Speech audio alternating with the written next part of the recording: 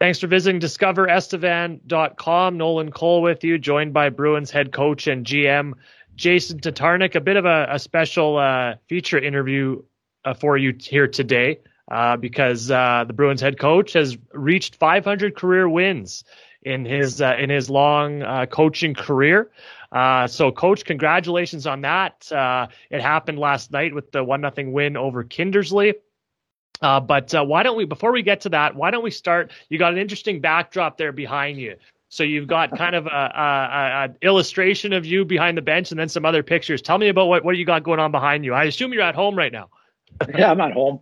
Actually, there's a picture from one picture from my playing days. It was a winning goal for, that allowed us to advance to European Championships when I was overseas. And then picture of Notre Dame where I spent some time, and then another picture, actually a picture from the Centennial Cup. Now Centennial Cup, RBC Cup with Woodstock. And actually I have another picture to put up there right beside it from that as well. And then a picture of from Woodstock when I believe it was my 200th win when I was with them. So they gave me a real nice frame picture, and so that's up there too.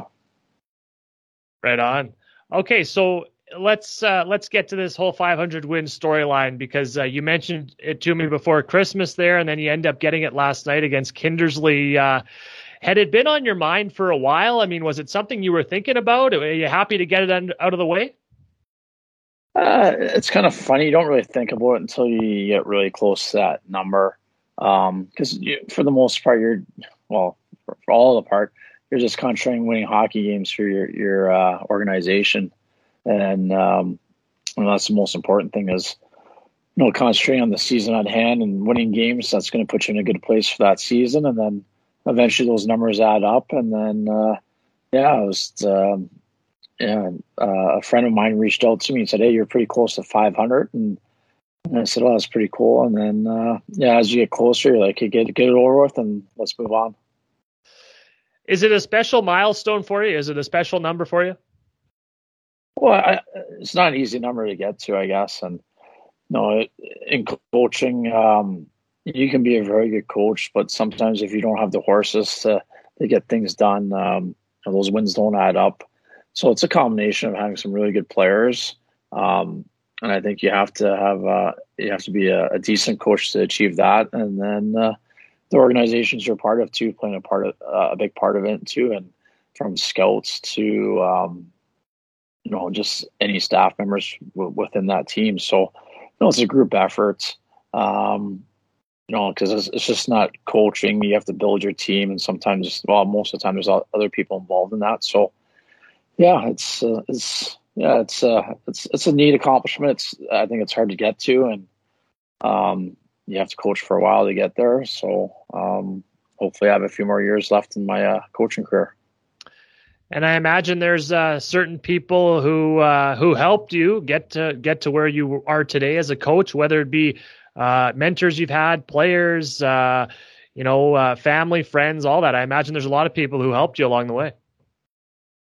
Yeah, just even being a player, and when you decide to get in coaching, there's people that kind of push you into it, and like for me, I wasn't even going to coach junior hockey after I played. I helped out a bit, and I was more concentrated on being hired to the police force at that time, and I was hired in Toronto, and we went to my wife's hometown in Dryden, and they're relieving their coach at the time, and they were trying to talk me into it, but I was pretty set on being a police officer still. And eventually I made the decision just to try it and see how I liked it, and my wife kind of pushed me that way too, and so I did, and I kept doing it. So it's kind of just a path getting to coaching's a journey itself. So when you were at the end of your playing career, coaching wasn't really on your radar. It just kind of developed after that. Yeah, I wouldn't say coaching was never on my mind, but it was something I always thought I'd like to do, because I was always breaking games down, and I was a student of the game when I played. So was always analyzing things, and but at the time I was more focused on being hired as a police officer, and it kind of just came up. And once you get into it, it's I don't think people understand how much work and time goes into it. I've been very fortunate. No, my wife was really supportive. If I look back at our path and our journey, we're in Dryden, and then of course, as a coach, you do get fired, and so we were expecting our first child at the time, so it wasn't the greatest timing. And so I accepted a job in Humboldt as assistant coach, and the birth of our daughter Avery kind of got pushed back. It was supposed to happen just after Christmas, and it didn't happen until January 17th. So I was away from Humboldt during the trade deadline, and I was doing stuff on the phone, helping out with Dean, and then at that time, you have a newborn, and you make the decision. Now I'm going to move all the way to Woodstock, New Brunswick. So you were there for 8 years, and then that changes, and then now I'm going to move all the way to Chilliwack, BC, with 3 children and a wife. So you have to have a very understanding family. You have to have a supportive family to do these things for sure. And I'll get into it a little bit later about the whole, I guess the job part of it, and how it affects your family and stuff like that a little bit later on. But yeah, my girls have been really supportive. They've always been around the teams, and heck, I remember when we won in Woodstock the one year of the championship. It went into 4 overtime, so the guys were starving, and my wife with my kids went to McDonald's and went through the drive-through and brought back all the food for the guys to celebrate. And my middle daughter fell asleep with a chicken nugget in her mouth, I believe, was the story. So yeah, family's pretty important. They have to be understanding, and it's long hours. For example, the last road trip we just did. You're on the road to Battleford and the Kindersley, and you don't get back till about 5:30 in the morning last night. So I didn't see my kids before they woke up to go to school today. So there's some things that you miss for sure. Yeah, and I mean, I guess it's similar to players, right? Like players, as they go on into the pro ranks, they're moving around a lot, city to city, obviously during the year, but just in where they're playing, right? So I guess that's maybe something that the fans don't realize, is that the coaches often have to move around just as much to make it work, right? And it sounds like you've had a pretty supportive cast in that aspect. Yeah, it's you hear the old term "hired to be fired," and it's a saying that I can't stand. Maybe I take it a little bit too personally, but it's someone's livelihood. They're supporting families. To put that pressure, as a coach, you do have to accept some pressure in this job, but sometimes you hear the quote, it's easier to get rid of one person instead of 20 players. And I guess my thought process to that is, if I'm an owner of a very successful, corporation or business, and I have numerous people working for me or underneath me, and I have a very successful general manager that has people working underneath him, and those people aren't doing their job to the best of their abilities, I don't think as a business person I'm going to fire that general manager. So I think it's just an easy thing to do at times, and I don't think people really realize the impact it has on people and their families. I guess I can use my last example. The last time I was fired in Chilliwack, it was you're done, and team vehicle back, this, and I'm at a rink, and my wife has to drag our 3 kids out of school to come pick me up from the rink because I was just let go. So they have to see that firsthand, and it's not an easy thing for young kids to see that and go through that experience. And they've set some roots into that community and made some really good friends, long lasting friends, and all of a sudden what do we do now? So it's I think the mental health for players is very important. I think sometimes people forget about the coaches with the mental health aspect of it, and the pressures of just winning and winning and winning and winning. It takes a toll on people. Well, and the junior A level, people a lot of times think about player development and the players going on, but the reality is at the junior A level, I mean, from a coaching perspective, it's really all about winning, is it not? So there is a lot of pressure. Yeah, it's changed. The game's changed, players have changed, and I think the pressure to win has changed. At this level, I think it should be about development, but the coach has to have that support that it is going to be about development. And it's easier to develop players, and it's easier to be the great guy behind the bench and the nicest guy in the world when that's the focus. But when a certain point in the year, if your record's not great, there's rumors circling around that you might be relieved of your duties. It's not the best situation for anyone, the coach, the players, etc. So. I just think, like I said, the game's changed, but I think also the whole structure's changed, and probably not for the best, in my opinion. Like when I played, a coach told you to do something, you just did it. Now players have a lot of questions, which is fine.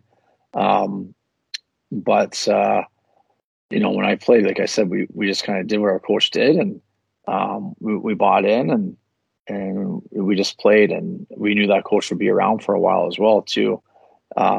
Now there's so many moving parts. You see coaches relieve. I think also the pressures of winning, you see players traded away a little bit more often than they should be. Because you're all the time, we got to shake up the roster, we got to shake up the room, and I don't think that's the best thing either. So there's lots of stuff we could talk about, but people might want the impression that I want them to feel sorry for me. That's not the case, but there's a lot that goes into that people don't realize. Like we go on that road trip, for example, you're sleeping overnight, you're away from your family 48 plus hours, and then you still have to do your normal 9 to 5 part of the job the very next day throughout the week. So, it's very long hours, and you can take some time off the summer, but we all know that's where you build your team. So you can't take too much time off the summer, or you're going to be behind the 8 ball. So it's a grueling job. And I tell people all the time, really consider and really think about if that's something you want to get involved with, because there's more to it than you think. Hey, we've got a lot of younger coaches in the SJHL this year. Braden Klamosko in Battlefords, he just got his 100th win in our game on Tuesday night there. There's a mix, but there's a few young coaches, and I'm curious what advice you would have for younger coaches in the game today based on your experience. Yeah, I always tell people when they first get involved, just do it your way. Just do it your way, because then at the end of the day, you did it how you wanted to, and if it works out, great. If it doesn't work out, then that's fine too. But you're going to be kept as a coach, or you're going to be fired either way. So you may as well do it the way you think's the best, and stick to your guns that way. And with the new game, it's changing, and younger coaches are nice to see. I think they do a great job. I think Braden's he has been successful already. He's going to continue to be successful, and he's an excellent coach. So I'm sure he'll get to 500 quicker than I did. So. We always look, I'll look back and see how those guys are doing if I'm not involved anymore.